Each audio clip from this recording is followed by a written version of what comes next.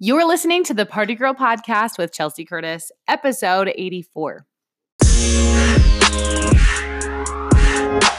So in today's episode, I am super excited to talk to you about the power of continuing education. And I think a lot of people have different ideas of what that means. And for me, it means paying money, usually a lot of money, to learn something from an expert that I couldn't learn on my own as quickly as attending a training or being part of a live event or something like that. And tomorrow, I actually have the opportunity to attend a training called Startup Ignition, and I'm really excited because it's all about lean startup. And what lean startup means is that you're basically bootstrapping a business. You don't have investors. You don't have any money backing it, maybe besides a couple $1,000s that you personally put into the business. And learning how to market test your idea, market test your industry, how to craft offers that will sell, and really learn how to scale your business. And it's kind of crazy because when you think about it, you're like, almost every single industry in existence has been scaled in some way, some form.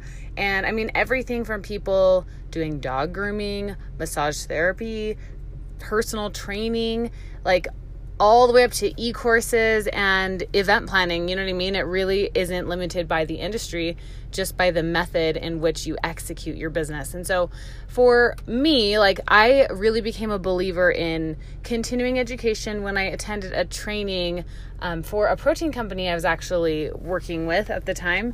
And it was in Las Vegas, and we got there and I had no idea what to expect. And I was really surprised because a lot of these trainings is really about belief and continuing to keep moving forward and to keep going even when the going gets tough and when you feel like you're not the most qualified, because guess what? You're probably not. Also, like, to know that you have everything you need inside of you, and you have all the connections. If you have an internet connection, that sounds kind of funny, but if you actually have access to the internet, you really do have a wealth of people that can help you get your business to the next level. You're literally one DM, one email away from someone who could help you. And it doesn't have to necessarily be you doing it all by yourself. And that's one of the biggest things I've learned from continuing education is who is better, smarter, faster, more talented at something than I am, and how do I leverage that in my business so that I not only can get my business going faster, but I'm not getting hung up on those little tiny pieces of the puzzle. And it's really amazing how that intention, the best intentions of getting ourselves situated, saving a couple dollars and saying, I'm going to just do it all myself. It's a huge time waster, and you'll either get stuck in the perpetual research mode where you're learning how to do something, or you'll get stuck in the overanalysis paralysis where there's so much to do, you just do nothing. And I think that those are the two biggest deterrents for new business owners or people ready to launch. And another one that was brought up to me by my mentor is lack of focus. And I think what happens is, like, we know we have this big goal, like, okay, I want to make 6 figures a year with my, event planning business, for example. And maybe we know that that's the goal, but we're not breaking it into the bite-sized pieces of, okay, how many events do I need to do per year to do that? How many events do I need to do per month to do that? How much revenue do I need to do per month to do that? And then really breaking it down into actionable items. And I think it's great to dream, but if you don't have a plan to go with it, it's just a daydream. It's not ever going to be something that you can accomplish. And it's really just about getting laser focused. So for me, I feel like this training just couldn't have come soon enough. It's kind of been a rough one for me. This month has been all over the place, just with so many things going on, and continually feeling like I'm building and building and building and trying to, just do it all and feel like I have it together. But at the same time, it's like, you can't do it all. And so inevitably things are going to fall through the cracks. And that's part of how it goes when you stretch yourself too far. And I think sometimes there's seasons where we have to push because we know that there is an end in sight. The only thing I can really relate it to is when I ran Ragnar, and my neighbors are all huge Ragnar fans. If you're not familiar, it's this relay race, I guess. It's like you end up as your group, like doing 140 miles altogether, and you run 3 different legs, usually between 4 to 7 to 10 miles, depending on how long the leg is. And you kind of camp out in your van and you run straight through the night, and you kind of sleep when you can. And there's always a member of your team running. So sometimes you're running at 2 a.m., sometimes you're running at 6 p.m. and it's just wild. And I was thinking to myself, oh, that's good. Like I trained to run up to 7 miles. And so I didn't anticipate my last 5-mile leg being the hardest one, but it was because my body was so exhausted. My legs were so sore. And then you have to run, and it's your last leg. And I remember that last mile, I just wanted to walk. And my only goal for the whole Ragnar was I'm not going to stop running. Like I don't care if I run slowly, but I will keep running. That's my only goal.